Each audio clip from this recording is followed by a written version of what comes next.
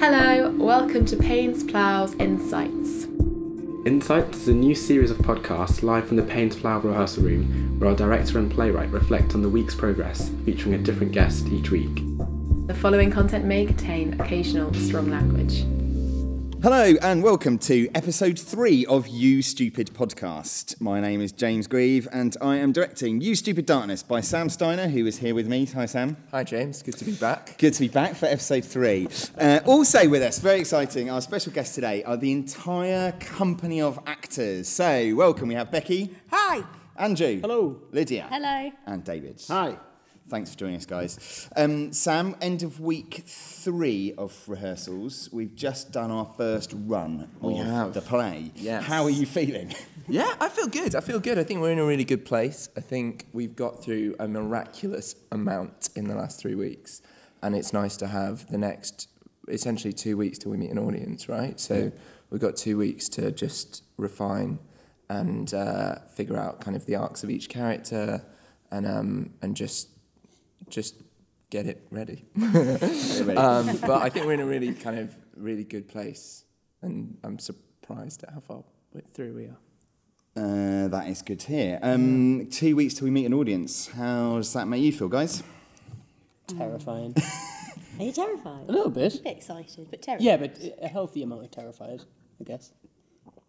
A healthy amount of terrified. Yeah, which is the best kind of terrified. The best kind of terrified is a healthy amount of it. So the biggest change that happened this week was that we moved from a very tiny room at Pains Plough's offices on the Aldwych in London to what I think is one of the most spectacular and wonderful rehearsal rooms in the whole country. Tell us about this room and tell us about how it was to change from a very, very small rehearsal room to, well, it's pretty large in here. Yeah. It's a big square. It's really tall. It's got lovely windows with the sea outside. Yeah. Which is ridiculously good, isn't it? Yeah. To look at that every day. And we have more or less all of the set here, Which is amazing which is to have. really kind of unusual real to have luxury. like week 3 of your rehearsals, you know what I mean? Mm-hmm. So it's nice to get into it. It's a lot bigger than what we had in Pains Plough, so it's a bit It's about 10 unusual. Pains Plough. Yeah, it's about 10, yeah. It's nice to have more space, I suppose, isn't it? Yeah, and we've got a lot more space for things like throwing a tennis ball around, which is the most important which is the main thing, which I'm thing. sure we'll move on to at some We'll point. definitely but come back to throwing a tennis ball wanted around. to You just pop want to that get in there now. quick with the most Ball games. important bit. Ball games do feature quite heavily in our rehearsal days. Yes, so it's an enormous room, and I think the most magnificent feature is the windows that surround us overlooking the sea. And the set, James. And the set's amazing. I mean, sure, yes, the set. But I've rehearsed here a couple of times in the past, and I think it feels really magical, and it feels like the quality of concentration, the quality of work that you get here is unlike almost anywhere else. Have you had that sense since we moved from central London to the deep southwest? Definitely. Yeah. I think that because the bridge is closed, there's a 55-minute walk to do. But that is actually really helpful because you feel like when you land here, you can't nip off to Debenhams or whatever. So just explain that, 55-minute walk from where to where? So from the digs that I'm staying in, which are on the seafront but around the marina, so you walk along the seafront and then all the way around the marina and then out to Neptune Park where TR2 is. And then you feel there's a different sense of kind of arriving at rehearsal and starting rehearsal than there is when you're in Aldwych and getting off the tube and running up the stairs. And It's really quiet though, isn't it, compared to Aldwych, you know what I mean? Like, if you have the window open, you can hear horns and sirens and stuff, but here you just hear nothing. Yeah, Except what and you're that's rehearsing. so Except true, you know what I mean? Yeah, and you carry around with you all home stuff Yeah. and everyday life stuff, not just rehearsals. But here, you're kind of just forced to just forget all of that because there's no other opportunity to, That's like you the said, big deal for me there. go Debenhams. If you're away from home, because you wake up in the morning and it's about work, and then there's the walk. I mean, actually, Becky and I live pretty close to each other in terms of our digs, and from my front window, I can see the rehearsal room, but I can also see the coast or the makeup of the British Isle part. And I go, God, it's really far away. If I could get a boat. Much easier. Please do that. So that's a little Sailing in the morning. Speaking of don't move. You'd be such a baller if you arrived. By speedboat, leap off to rehearsal. But then you get here, and that's because it is you're away from home. You focus. I don't know. My partner's going to listen to this and be really pissed off at me, but the focus is greater, absolutely.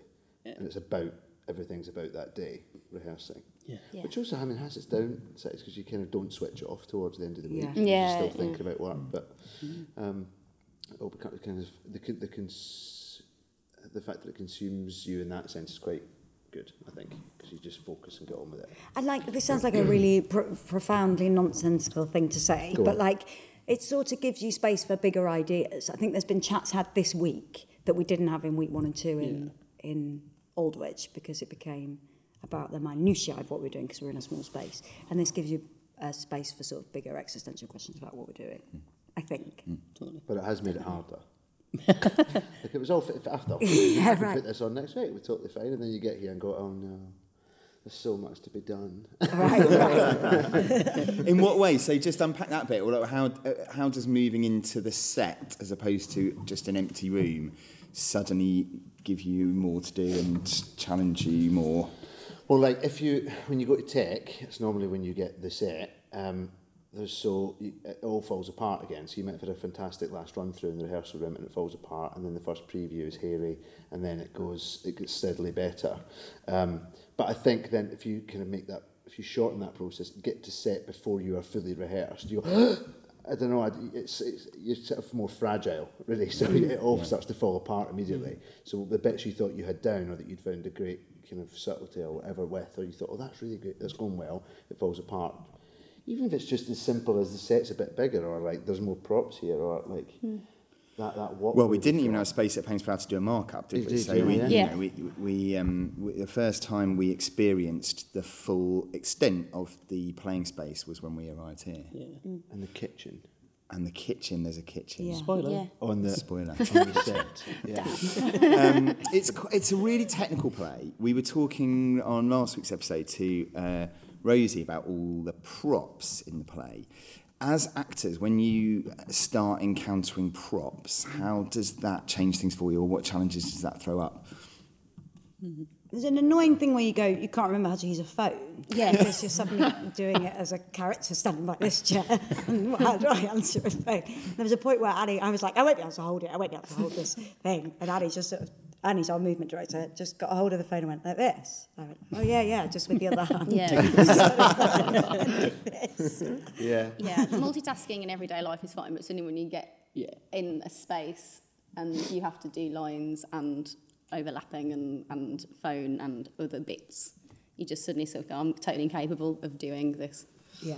Well, it's like you said to me about the trombone. Could you just do that and do this and do that? And I had to just sort of stop you and say, it's actually just that I can't walk and talk at the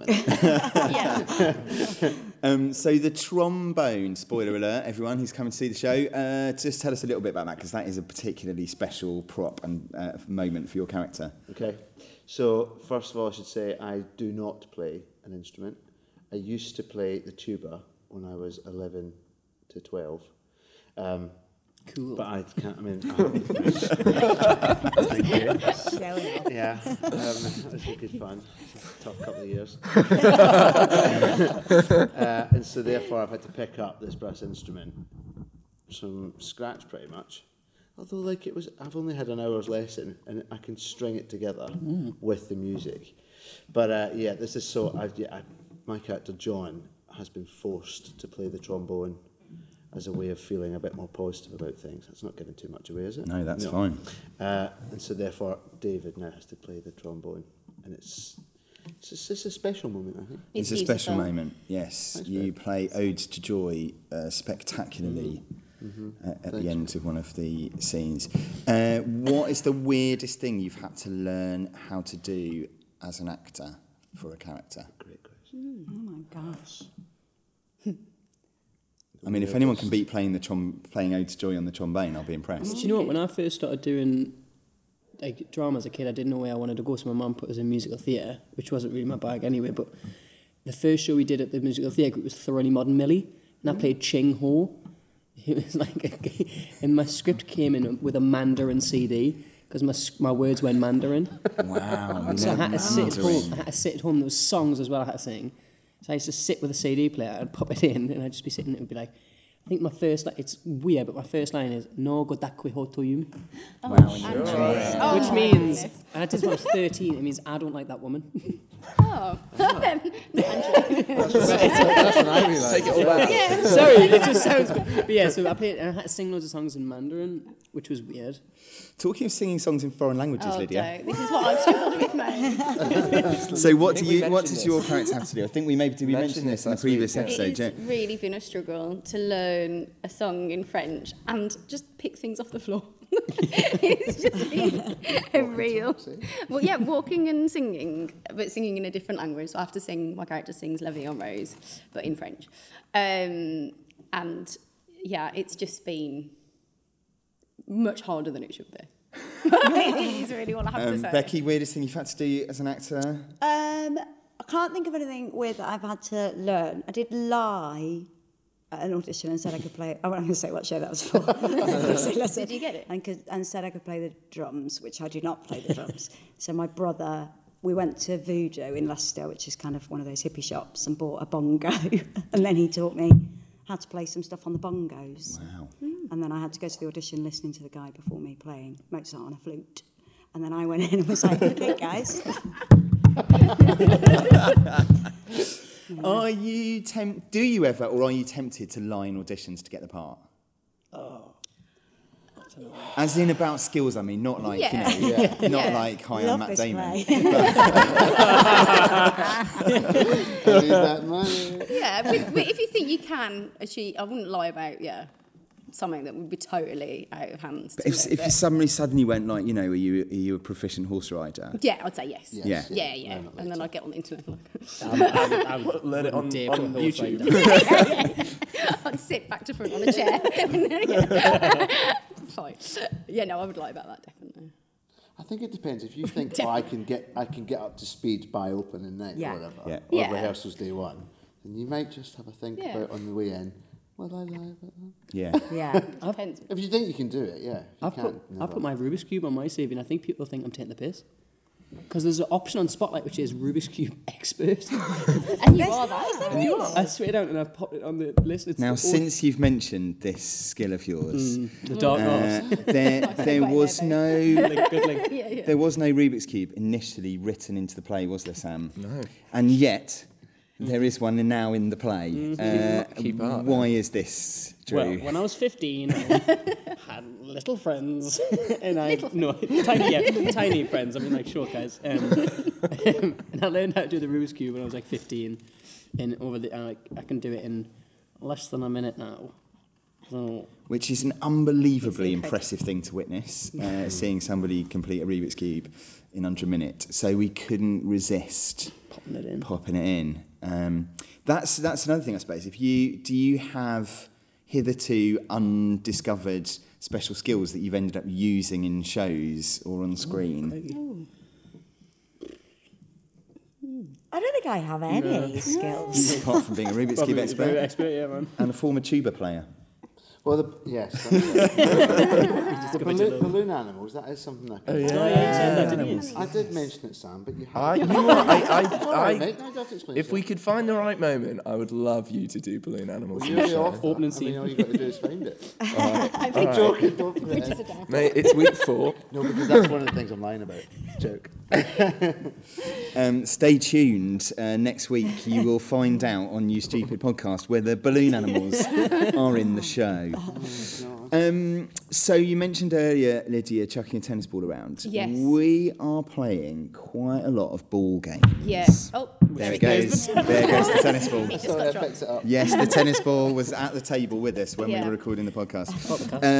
So tell us about Foursquare. What is it? So it's this game called Foursquare, and there's 4 squares taped on the floor, and it's 4 players, and you knock someone out by hitting the ball out of the square. Is that how you get it out? Once in your own. Bounces once out. I won't be very good at It's describing like ping pong. It's like ping pong. Kind of like It's like ping ping pong, isn't pong. it? But it's become super competitive, this game, and now we've got a leaderboard. Which James isn't on. James, myself, and I think there's a third person that's on it, Rosie, on it. I am just lulling you all into a full sense of security before storming to championship victory. I think it's time. Just thought is I'd give you all a little bit of a head slipping start, away. you know. Yeah. So yes, 4 squares on the floor, and it's like exact table tennis good. So imagine if you're playing doubles table tennis, but 4 squares on the floor with a kind of football size ball, and you hit it into someone else's square and try and get them out. And when you're out, you move round to if you stay in, you move round until you're on the 4th square, which is the winning square. Everyone else queues up to get involved in the game. So we play this Twice a day. Twice a day. For 7 minutes. for 7 Which minutes. is why do we do 7 minutes again? I was just suggested. Oh. 7. No, We could do 10. Come We on, could do 15. yeah, I think we should go. I mean, you know, Do an hour. We could do an hour. I'd get here early. An hour it becomes a stamina game. Who drops first? who'd played it before? I have. I have played yeah, it. You never know. But not well. This has become... Not competitive. Yeah, this Yeah, is the most yeah, competitive it's yeah. been in any rehearsal. Yeah. Yeah. So why do you think? Because it's a game that is played a lot in rehearsal rooms. Yeah. I suppose why is it good to play games at the start of every day or after lunch, and why is this one so popular? Do you think? I'd say although we've touched upon Plymouth being really tranquil and nice, and you don't really feel like you're bringing any baggage in the morning, I think in the morning it's good to let go of whatever you've brought in and kind of get in tune with everyone else. Do you know what I mean? Mm-hmm. You forget Yeah. about everything, and then shit, we're going to rehearsals now. Yeah, we're kind of cleared all our minds ready, and also it's just really fun. Yeah. Yeah. Well, it's playful, isn't it, like with each other. Not to sound like, God, it's one of those No, exactly, wanky yeah. actor things to say in it, but if you come in the morning and all you've had to sort of cough to each other while having a coffee, Yeah. and then got up to do a scene, Bit more fun. Yeah. I don't know, it's get tuning in with each other a wee bit and being a laugh with each other. Got 7 minutes on the clock. Just play like 7 4.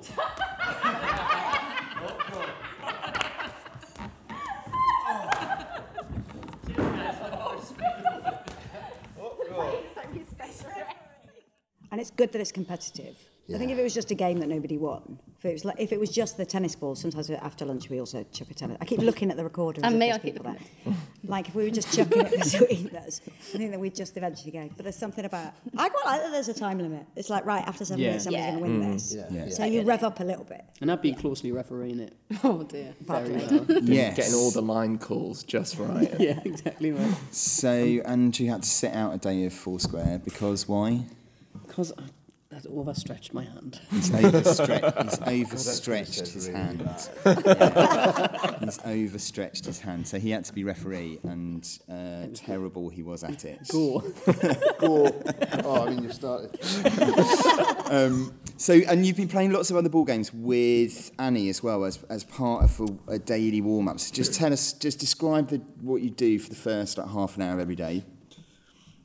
So Annie leads us in a stretch, and we have a stretch out. Sometimes that's very calming, and sometimes it's about literally stretching. So we do quite hardcore yoga. Well, we haven't done as much of that recently. No. And then we get in a line on one side of the room, and one of us leads a dance move across the room, which makes you feel like an idiot, but it's quite good because then everybody has to look like a bit of an idiot, and then you start losing that sense of being an idiot, which is helpful. And then what else do we do? And then we'll play a bit of a ball game, like get the ball in the bin. So you have to keep it up, and everyone has to make sure they've hit it before we can score and get it in the bin. And that's nice because it's a group thing. It's not, you're not playing against one another, you're playing with one another. It's really important. There is also a ball game in the play that Francis, the manager of Brightline, makes us all play. And I'm just seeding this so that this doesn't sound like I'm totally an arsehole. But John, my character, resists playing them because he doesn't like playing that game. And if I'm honest with you, I'm getting a bit saturated with the ball games now, and I think it's because I'm constantly playing them, which is not a bad thing. Yeah. It's not Foursquare, of course. Yeah. I was going to say, if you want to sit out Foursquare for a couple of days, that's fine, mate. I find it quite frustrating now. Yeah, just chucking, and I'm always dropping it now. I think, that scene we looked at today, I kept missing the ball. Sorry guys, I know it's not a therapy session for Too many ball games. Yeah. So, I did say that to you at one point. I'm getting really sorry. Throw my dummies at the pram. I'd happily take over in that scene, by the way. What's that mean? I'd happily take over in that scene and Would play would catch crush it. with if you wanted to sit down to go and chat. Do my legs from a seated position. That's why I'm getting saturated with it. It's not because it's quite a lot to deal with for my now ageing brain. Yeah. I mean, and talking, so just talking about saturation, end of week 3, you sort of living and breathing the play, and particularly now you moved away from homes and friends and families and partners. How is it going through a sort of 4-week rehearsal process and then tech? How does that? What levels of concentration and energy and focus does it require to get you through that? I'd do a similar thing to kind of what Joey gives us advice in the theatre. I take it a week at a time. Right. I don't really think about it as 4.5 weeks. I think about, we'll get this week out of the way. End of the week, new week. So I don't really feel... I think that's my way of making it not seem as stressful and overwhelming.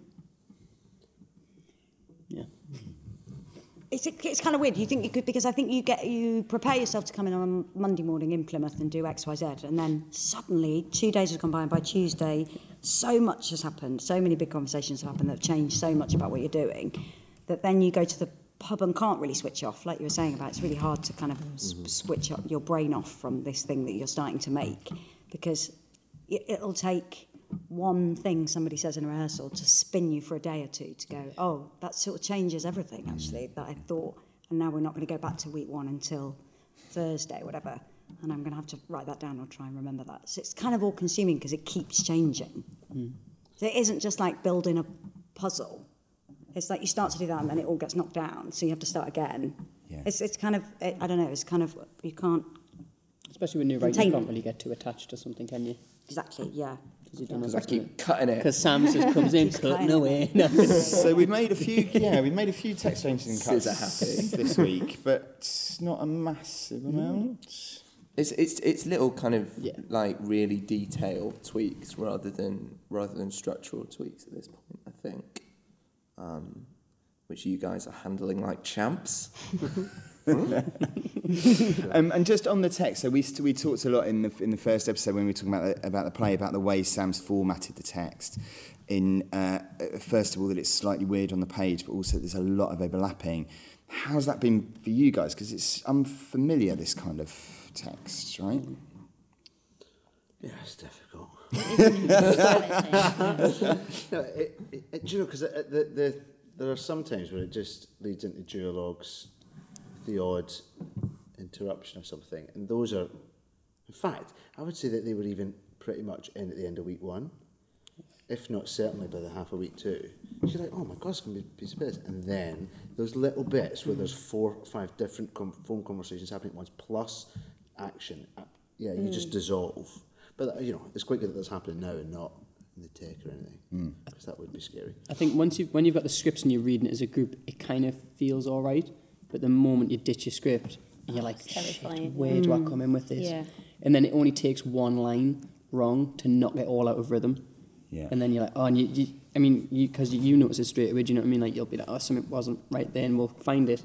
And then you've just got to reread it and then fit that in. Yeah. And your cues, we've talked about this a lot, like when you're on the telephones, we're in a call centre, so there's a lot of on the phone, your cues are not what the other person on the end of the phone is giving you. Your cue is something Andrew's saying in a different phone call on the phone. One word halfway through a sentence. Yeah. Is your cue to then say your next bit. I was saying to David actually on a break today, it was like there's a point in the first scene when Joey's phone rings and I walked down still on the phone and I knew I was supposed to be saying something. Mm-hmm. So I was just nodding, going, I know I've had my cue and I'm supposed to be saying something, blah, blah, blah, and then I move over there. So it is like a ballet rather than those first bits. And what, like, in some scenes, well, not some, most scenes, I think, there is a rhythm. It's almost it's musical. You know where the rise and falls of that is. But when there's a conversation happening normally between John and Joey in terms of my track, and so there's a rhythm being created, but there's also 2 other rhythms happening, which is Angie and Francis, and then to marry those up. Yeah. You've got to be tuned in and out, don't you? Yeah, Like, you've got that's to tune really, into like this, that but you've tunnel got to vision, but also still know where you're going have in. the peripheral. It was really challenging with the phone calls. The play starts for me 10 pages of a phone conversation when I have to be responding to who's on the other end, but I have to also be responding to 3 actors on stage and their cues. So, that first 10 pages. It's like being in a choir, isn't it? Yeah. Yeah. Yeah, so much going on at once. Would be a great choir. I think we'd be a shit choir, to be honest, yeah. No. Have a bit of faith. We can give it a go. Give it a shot. You prep something for next week's podcast. We'll have a little acapella. Yeah, you do the intro or something. Yeah, great. Yeah, we could record a new jingle. That's brilliant, guys. We should let you go to the pub at the end of a long, hard week. Thank you very much for joining us for episode 3. We hope you're enjoying the podcast. Let us know what you think on @PainsPlough on all social media channels, and we'll be back next week. Thanks very much. Bye. Thank you. Bye.